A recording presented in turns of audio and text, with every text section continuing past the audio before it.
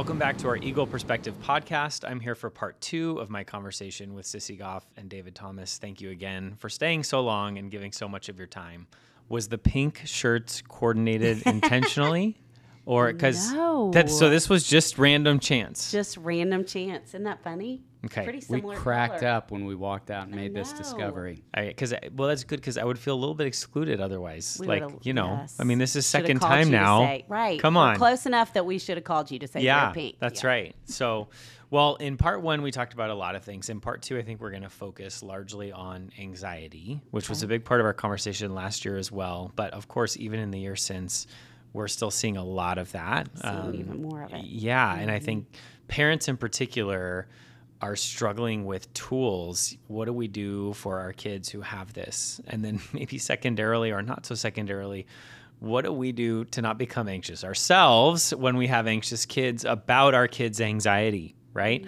And so I know you guys have shared a number of things, but maybe what are some tips that each of you would share for parents, some practical things they can do when they have kids that are anxious? I think a first thing worth noting is it's going to look different. It's going to look different depending on the temperament of your child, and it's going to look different, often unique to gender. In fact, I talk about how I think a lot of boys don't present with a classic worry. They don't necessarily report or look fearful. Sometimes they look more angry than anxious a lot of times, and it's easy to miss as a result of that. In fact, a lot of boys in a classroom setting look more ADHD-ish than anything, because when anxiety hijacks the brain, you know, if I'm working with a lot of worry in my head, I can be fidgety, restless, under focused, distracted easily. So I think that's worth noting, where we talk a lot about how more girls tend to bend toward becoming more perfectionistic and pleasing. I have a few boys who bend in that direction, not as many. They don't tend to bend as much toward performing, but I think that's an important thing to note on the front side. I don't know if you'd say anything else to that. Well, I think the biggest thing I would add, and we talked about this morning, is that David and I would both say every child we've ever seen who's anxious is really bright. They're really conscientious. They're trying hard. They care deeply. I mean, they're the coolest kinds of kids. And the proverbial anxious apple doesn't fall far from the tree. And statistically, if as a parent you have anxiety, your kids are 7 times more likely to have it themselves. And we have seen such an increase, not just in anxiety among kids, but anxiety among parents.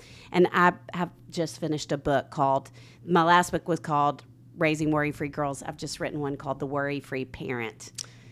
Finding the Can I get a confidence copy? you need so your kids can too. Well, it came out of feeling like we sit day in and day out with the most well-intentioned, kind-hearted, trying hard parents who are making things worse for their kids. And they don't know and they don't mean to.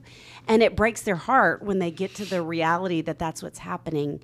But it's sometimes what's happening. Yeah. Because everything that tells you what it means to be a good parent would tell you that you need to help your kids avoid pain and discomfort and hurt and anguish and all of those things. And so in that, the 2 most common parenting strategies when kids are faced with anxiety are escape and avoidance. So we step in and we pull them out of the situation and end up over-attending and over-parenting, fixing it for them. And when we step in and do those things, we communicate to them that they can't do it themselves. And so then they're more anxious, they feel less capable, and it just feeds this monster of worry and anxiety. And so, you know, I think to think about how do we trust our kids, trust ourselves, trust God in those places. We talked this morning about how courage isn't the antidote to anxiety, but trust is.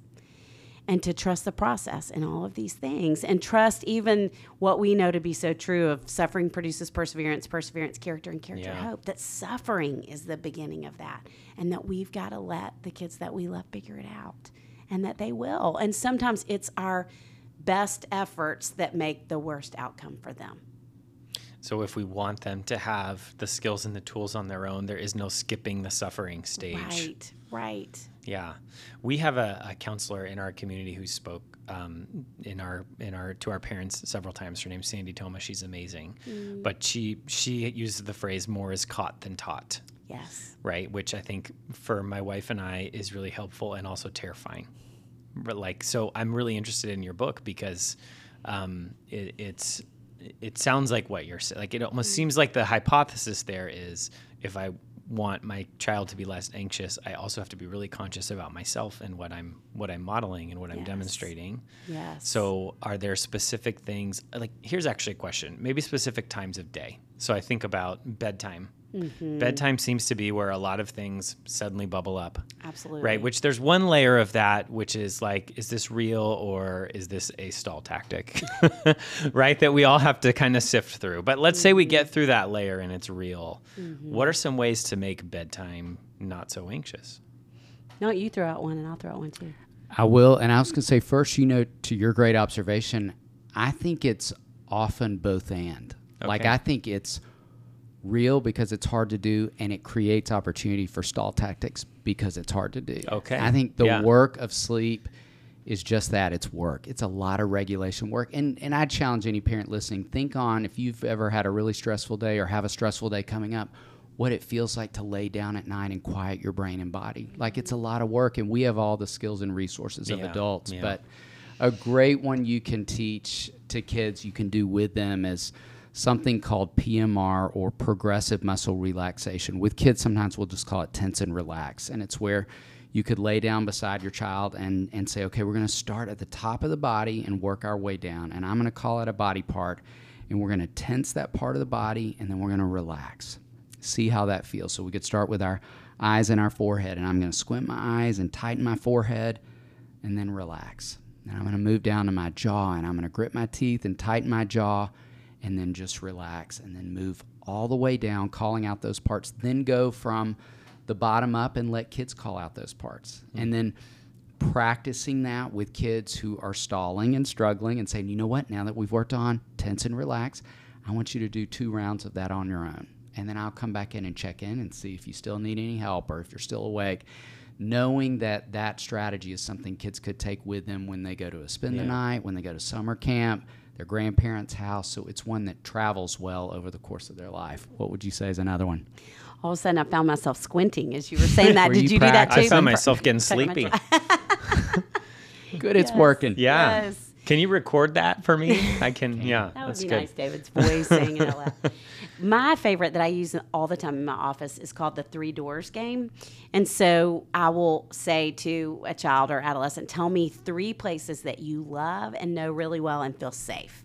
And so often they'll pick a grandparent's house, or sometimes they'll pick school, which that's a huge compliment. I'm sure every student here would pick school. Or they'll pick a vacation place that they've been. It can't be a place they've been one time that they don't really know. They have to be familiar with it. And so what they would do is envision each of those places behind a door. And so they walk in the first door, and one of the things that's really important in work with anxiety is what's called a grounding technique. So anxiety really exists in the past or the future, not in the present. And we want to do things that ground us to the present so our brain's not spinning off. And so anything sensory related is grounding. So sights, thinking about sights, sounds, smells, tactile, any sensory approach. And so we would have them walk in the front door. Sometimes I use Disney World or Disneyland because it's pretty universal. So, if we're thinking about Disneyland, and David and I went there Monday, so we can do this well. You go through the turnstile, and then, you go through that tunnel at Disneyland. There are all those posters. I think there are bathrooms in there. And so to say to kids, tell me what you see. Tell me what you hear. What do you smell? I can start to smell popcorn, whatever it is. And then they come out onto Main Street and do the same thing and have them walk through the whole. Disneyland would take a million years, but walk through your whole grandparents' That's why house. My kid would pick it. Right. Because it would take a million years. Stay. Yeah. Well, that's great once you are not there anymore. Yeah. Because in the beginning, they are going to talk you through it, and then eventually you stop, and they can do it on their own. Did you guys go on the new Star Wars ride? It's pretty epic, right? It was so cool. Oh, my gosh. All right. You come out and all the stormtroopers. Oh, man. Intimidating. Yeah, I know. Yes. It's like, this is real. All right. Yes. Sorry. So, sidebar. Anyway, walk through the whole first door, sensory related, come out, go in the second door. Same thing. What do they see? What do they hear? What do they smell with every turn? And most kids will tell me they never make it to the third door. Interesting. Because they feel safe, because they're being grounded into the present. They forget about the things that are spinning and causing them to stay awake. Yeah, that's good. Okay. What about in the morning? So I'm thinking about kids here who have trouble pulling up to school and it's, oh man, the school day is coming. I'm not sure I want to get out of the car. I'm really nervous about today, or, just leaving the house, or that kind of stuff. So some grounding games that we could do during the day, again, building on what Sissy just reminded us, the 5 senses, there's a grounding game we call 5, 4, 3, 2, 1. And we could start with what are 5 things that you see, what are 4 things that you hear. Kids could do that in the car as we're driving from our driveway to the front door of school where they may be feeling a lot of anxiety. That's, again, another one that they could take anywhere with them. And one that they can eventually do when they become really practiced in that space in a classroom setting before a timed test when no one is even aware that they're doing it. Just on their own. You know what? I'm going to look around the room and pick 5 things that I see. What are 4 things that I hear in their heads? Another is a grounding game we call the color game, and where they just pick any color and then identify everything they see in the space of that particular color. And you could rotate through every color, multiple colors. And another that we call the counting game. And this could be harder or easier depending on how great kids are at math. So if it's an adolescent, you might say, okay, we're going to start at 100 and count backwards by 7. 100, 93, 86. I can never get farther than that. That's really hard math. And so make it difficult.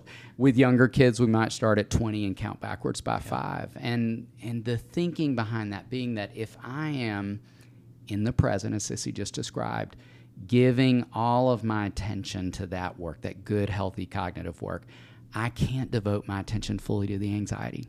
So those grounding games help us turn our attention in great directions rather than just kind of feeding and fueling those looping thoughts and worries. Yeah. So as I listen to you talk, there's a question in my mind. I don't know if I'm going to ask it in the best way, but I struggle with 2 tensions around whatever the issue is that is causing the anxiety. So let's say there's an issue. We do something and my child feels better, right? Is it better? Half of me wants to never revisit the issue again because I want to avoid the thing that causes the anxiety. The other half of me wants to revisit it later and say, hey, you were worried about X and it totally worked out differently. And it feels like it's really important to, acknowledge the amount of things that we worry about that end up not coming true. But that sometimes comes across to the kid maybe as I told you so. Right. So what should I do with either of those? Is there merit to either of those? Is there a different way? What are your thoughts on that? Well, 2 quick things I would say, and then you jump in. I mean, one is kids, in the research I did to write some books about anxiety, one of the things I came across that I thought was fascinating is that anxiety has no memory. And so the things they've done before that worked, they don't remember when they get anxious again, or when they've done really hard things, they don't remember. So I think it could be really healthy and helpful to revisit it. And maybe rather than saying, it seems like it worked out because I'm with you, I think they could then say, but it was harder than you. You know, they feel like you're maybe demeaning what they like they shouldn't have felt anxious. Right. Yeah. But instead to say, tell me how you think that worked out. What helped you in the moment? And then that way you're reaffirming the tools so that maybe next time they can go back to those. Remember last time you told me this really helped. Yeah. And then they can go back there. And the other thing that I'll do a lot of times is come up with, for girls, something they've done that has been really hard for them. I mean, I have a girl that I work with who gets pretty anxious, and she went off a really high diving board. And so for the next 6 months, she would say, if I went off that high dive, I can do this. And so to have some kind of benchmark like that, I think for them can be really helpful. And so that can be a great reason to go back over what's happened in the past too. If you did this, you can do anything. Yeah. Part of what we've been talking about, I feel like the entire time we've been here, is how practice makes progress. Most of us grew up being told that practice makes perfect, and we encourage parents to throw that out. It's not true. It's not helpful. And to replace that with practice makes progress. And back to Sissy's point about how it has no memory, the more we're practicing in these spaces, even in the calm moments, the more we have to bring to the equation in the anxious moments. And so I would say keep practicing in these spaces. Keep practicing in the non-problematic times so that kids are developing in all these places for the times they really do need these skills. So to put a fine point on it, I told a story in part 1 about my daughter this morning and the lunch line and the process being different. So I could revisit that with her in a productive way this afternoon by saying, hey, how did it work out with lunch? Oh, that's great. I'm so glad you did get your lunch in the end and you worked through it. You learned that you can do the new process, right? Mm-hmm. I mean, I don't want to get too see, not all change is bad, but there is a little bit of that seed planting in healthily revisiting it. Yes, and I think the same thing can be said with intensity or levity. Yeah, right. And sometimes when we bring more levity to it, they do better going there with us. And then in future moments when she comes up on change, you could easily be like, this is another lunchroom this situation. This is today's lunch line. Exactly. Yeah, right. Exactly. Okay. Yeah, I was also thinking as you were telling that story earlier, and Sissy talked so well about this in Raising Worry-Free Girls, that those kids in particular crave a lot of structure and sameness. It's why they create all these routines and rituals at nighttime, believing those external things are going to keep them safe or calm the internal storm that's happening. And one of the things we talked about with parents that would be a good reminder is just practicing flexibility, because those kids don't like change and don't like transitions typically, is practice in small ways. Like tonight at dinner, say, you know what, instead of sitting in the exact same seats. I'm so glad you brought this up. Yes, let's rotate one seat to the left, everybody. Or tonight we're going to have breakfast for dinner. We're going to do eggs and bacon at dinner time. Or tonight at bedtime, Dad and I are going to swap, and he's going to read the stories, and I'm going to do this part of the bedtime ritual. We're going to flip who's taking you to school tomorrow. Looking for these opportunities for kids to practice flexibility when they simply want everything to be the same all the time, which the more we feed and fuel that, it's just setting up change being harder and harder. I mean, if my younger daughter sits in the chair of my older daughter right now, it is World War III. So that's one for us to practice a little bit. So I haven't told you this story. On our staff, we had a dinner for a bunch of the girls on staff recently, and we have a new staff member who has 2 sons, and she was talking about, just in passing, she was saying that she had this couple and their 2 children live with them for about 3 months recently. And I said, I can't even imagine what that would be like. I mean, how disruptive that would be to your family and giving up space, and the boys had to share a room. And she stopped and she said, and her boys, the youngest one goes off to college this year, right? And she said, we have been committed all during our boys' growing up years to them being disrupted. Wow. And we felt like it was so good for them to go for a period of time and have to share a bedroom. It's just, it grows good things in them. Awesome. I know. I wanted to jump up and down and give her a high five. I loved it. It's got me thinking about like the car. I mean, they had, same seats their entire lives, right? That's fascinating. Mm-hmm. Okay. I got a lot of notes here. So this is good. I'm sneaking in a lot of personal stuff. Hopefully people are still listening, but so I have two girls as a parent, but this also gets me thinking, and you both do such a good job of, hey, girls and boys aren't always the same, right? Is flexibility different for girls and boys? Is that one where there are some gender specific tendencies? I would say I definitely see a lot of the bedtime ritual routines needing to be exactly the same with boys at night. I hear a lot of reporting. Say this that way and then this that way, or I can't go to bed if you don't do it exactly this way. Yeah. The other place where I see it with boys, and I'd be curious if there are any other places in particular you see it with girls, is around sports.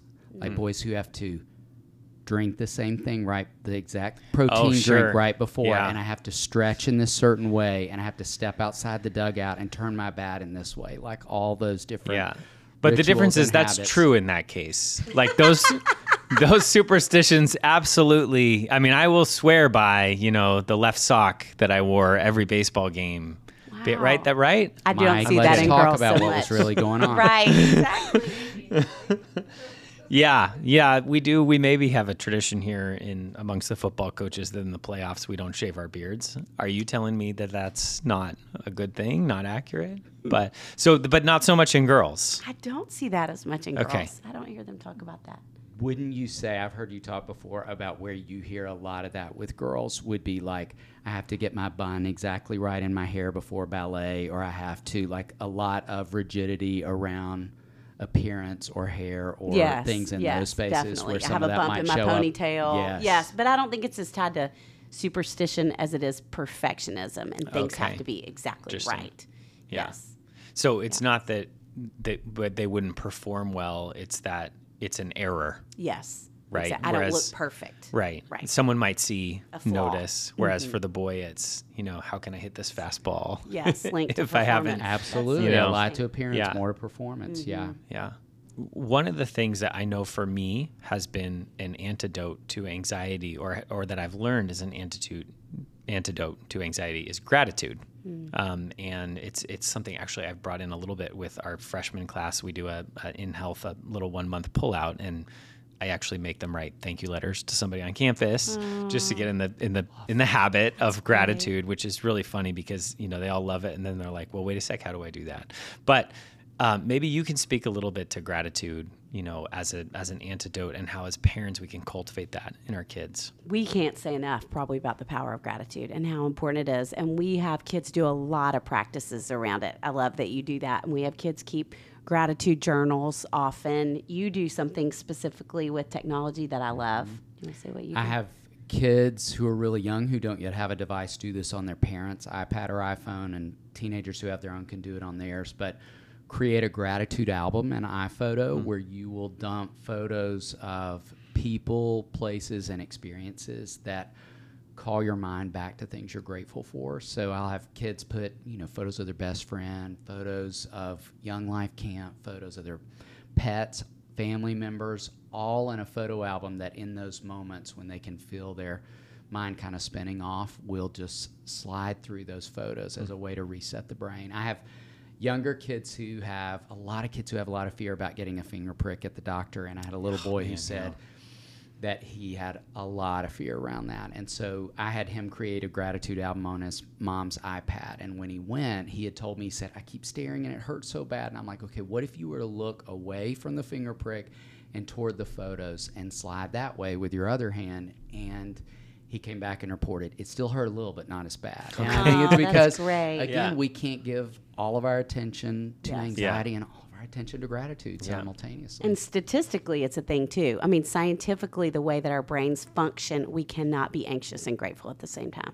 Which, I mean, even thinking about the Psalms, how much of Scripture is steeped in that. Yeah. Yes. And there is, of course, with Thanksgiving. that's where we start. It's almost the model that David operates on, right? I'm worried about XYZ, but I know you are good, and I'm grateful for ABC. Yes, exactly. That kind of blew my mind. I haven't thought about that before, but that's good. Yeah. I want to go back. You mentioned earlier, parents who have anxiety are 7 times more likely to have kids with anxiety, which being one of them gives me anxiety. So other tips for parents like me, what are some things we can do to reduce our anxiety so that our kids are only 3 times more likely to get it, which may be a lost cause, but anything you can share on that? I really do think one of the greatest gifts we can give anxious kids is attending to our own anxiety. And the research keeps saying that over and over again. And I have had such a great reminder of that in my dog. I mentioned my dog as we were talking together because we use dogs in our practice and love that part of things. And when I took this yellow lab Owen through the therapy dog process, it's really labor intensive. And so you go to school for a long time, you develop all these skills, you graduate, and then when it's time for you to do your first site visit, you are understandably thinking, is this dog who I've invested all this in going to perform in the way he should? And I will never forget our instructor saying, when you go for that first site visit, pay close attention to him. We were all like taking notes. What's he going to say? What's the most important skill we've learned? And he said, to your own anxiety. Because anxiety travels down the leash. Wow. So the dog will feel it. Yes. And it just stopped me in my tracks. And I thought, oh my goodness, if our dogs can pick up on that, how much more can kids? This awareness that, this anxiety that spills over, we talk a lot about that to the degree that I'm attending to that, I'm paying attention to that, I'm practicing all these skills and talking about it. I talk a lot about that in my new book about the importance of narrating our experience in front of kids, that when we're stuck in traffic and stressed, to say, you know what, I feel really stressed. I feel tight in my body right now. And at the next stoplight, I'm going to turn on some worship music and just let that kind of wash over me and see if that starts to change how I feel in my body. Or at the next red light, I'm going to do a minute of deep breathing, and I know that's going to lower my heart rate. Like saying these things out loud, knowing that kids are getting the opportunity to see that this is human work. This is not just kid work. This is what we want to be doing as grown-ups in front of our kids, because we talked today about how kids learn more from observation than information. As we're thinking about gratitude, we talked this morning about the verse that talks about when God says, "See, I am doing a new thing." Now it springs up. And I think the first time I read that verse, thinking about anxiety, I thought, I so often live in him saying, "See, I'm going to do a new thing," not "I'm already doing a new thing." And that's in the present moment. And that we go back to not only is the present moment which keeps us from being anxious, the present moment keeps us from being anxious, but the present moment is also where we have gratitude.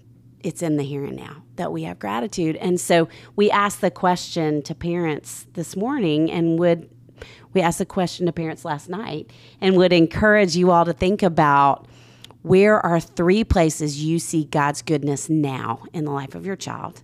And where are 3 places you see God's goodness in the life of yourself as a parent? Because David and I would say collectively, we feel like parents in the last year have never been as hard on themselves and never been trying as hard. Yeah. And both go together.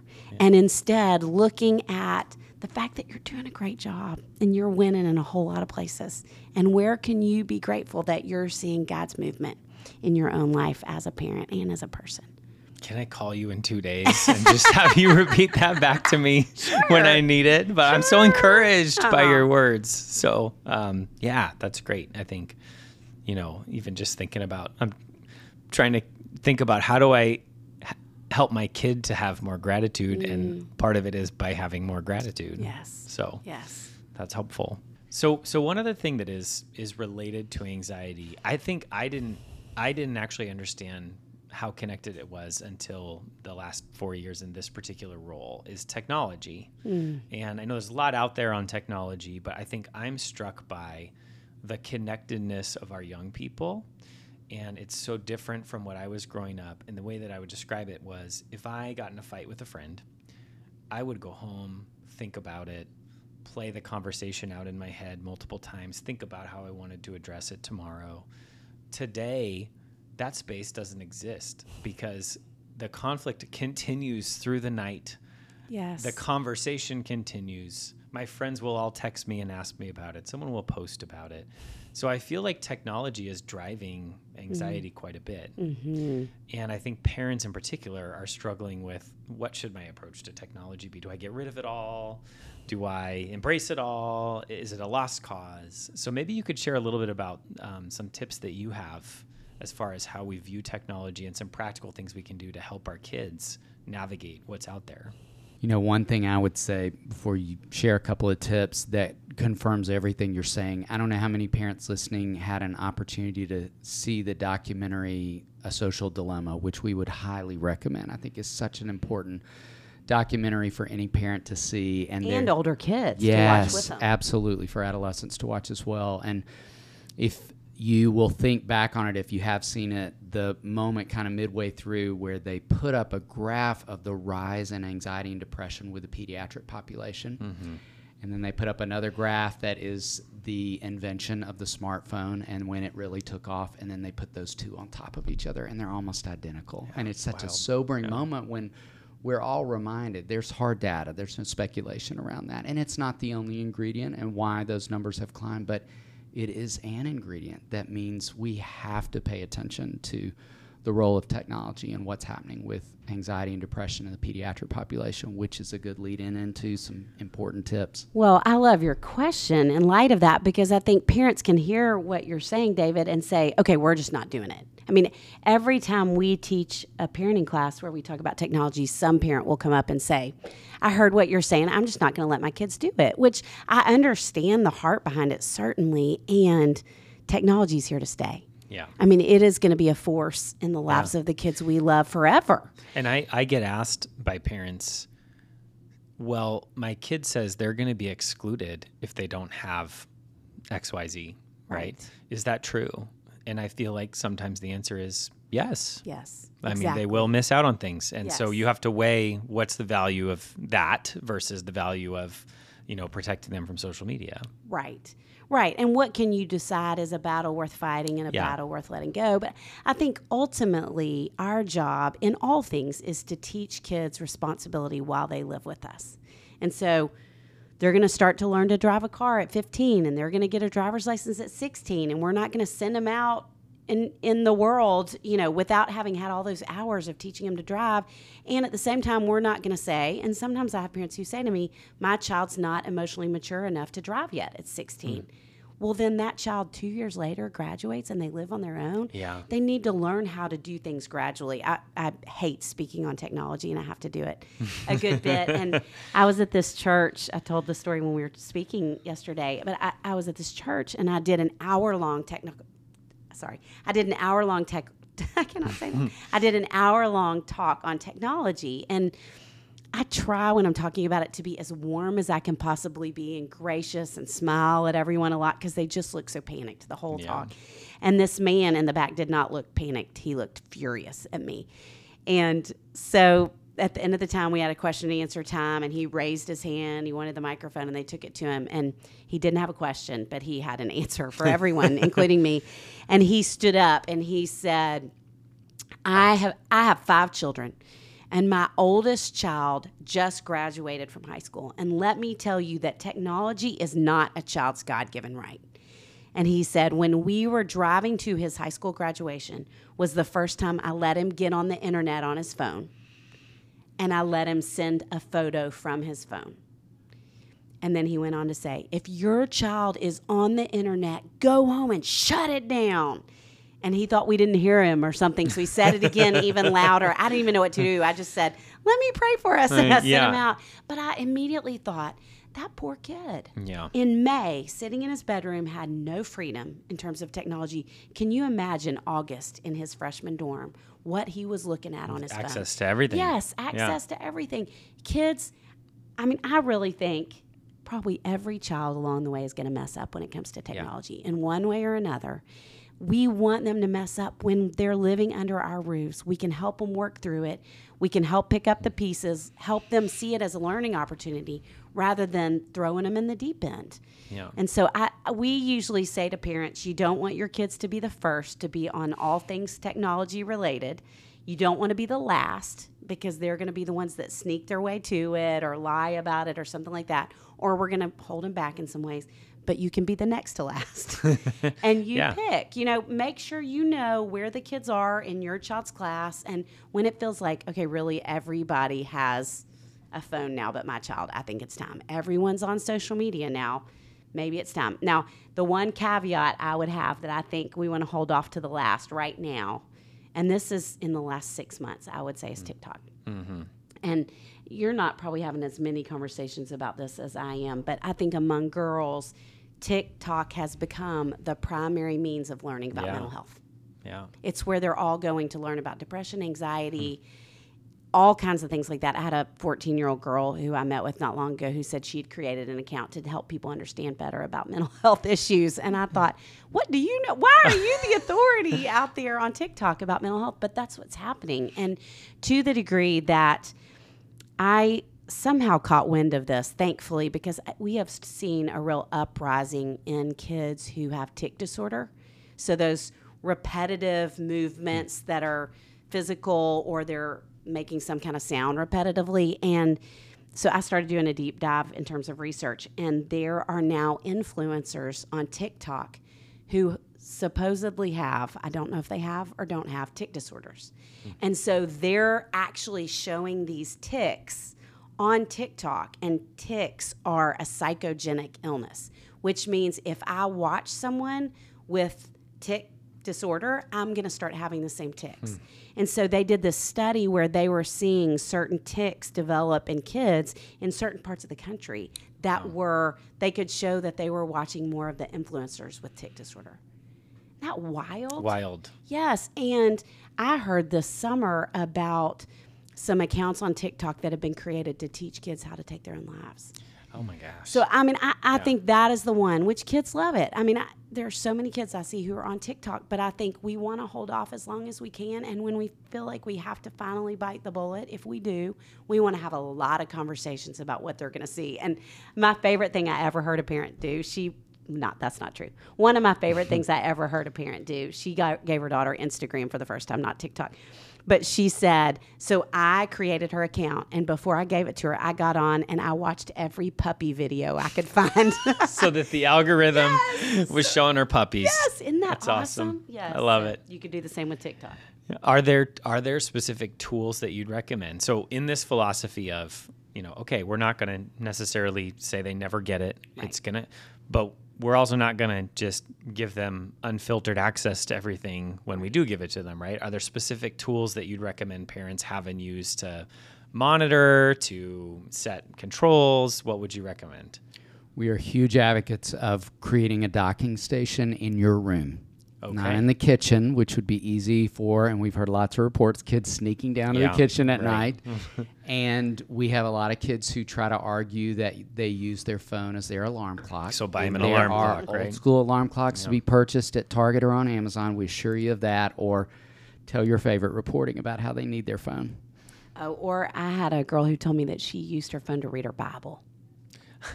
And therefore, she's got to have it in her room. Exactly, by her bed. There are leather-bound Bibles to be purchased still out there. Even great paperback ones nowadays. Yeah. But there's just so much research around the blue light phenomena that happens with kids when they're not getting enough sleep and spending time awake at night on a device. So, and that has always been true and always will be true. The amount of sleep that infants, elementary age kids, and adolescents need is the exact same number it's always been and always will be. Yes. And we just have technology standing in the way of that. What else would you say? Well, and I think we want to have time limits. We want to take breaks. And rather than that argument of, give me your phone, it's time to take some time off from whatever technological gadget they're using, we are huge fans of Bark. Okay. They are fabulous in terms of screening what's going on kids' devices, creating time limits, all of that. Teen Safe is another great resource as well. I mean, anything like that can be the bad guy for you rather than you having to be the bad guy yourself. So just for parents who might not know Bark, you can set a limit on it and then the phone will just either shut off or prevent access to certain things. Exactly. We had the directors of Bark on our podcast and they were wonderful. I wish I knew what episode it was, but we would highly recommend going to listen to that because even statistically, the things, as a company, they do a lot of research too on technology and kids and the things that they're learning. It was fascinating and made it feel that much more important that we need to be monitoring and aware of what's going on with kids. If someone wanted to find your podcast, what would they look for? It's called Raising Boys and Girls. Okay. If you were to go to our website, raisingboysandgirls.com, it will take you straight to the podcast, all our resources, where we're teaching. So everything's housed there. Awesome. And I assume you're going to be featuring this podcast prominently. Absolutely. On your web. No question. Just making sure. Hey, thank you guys so much for spending so much time with us over the past few days and second year in a row. I think we're already drafting the agreement for year 3 if you're up for it. We hope so. So you've added just a ton to our community, and I've talked to a lot of excited people here the last couple of days. So we really appreciate you being with us and of course, doing this. So thank you so much. We're so grateful for y'all. And thank you to those of you who are listening, watching. If this is your first time, we have lots of episodes of our Eagle Perspective podcast. You can find us on Apple Podcasts, on Spotify, elsewhere where podcasts are available. Our video podcasts are on YouTube. We look forward to seeing you again soon.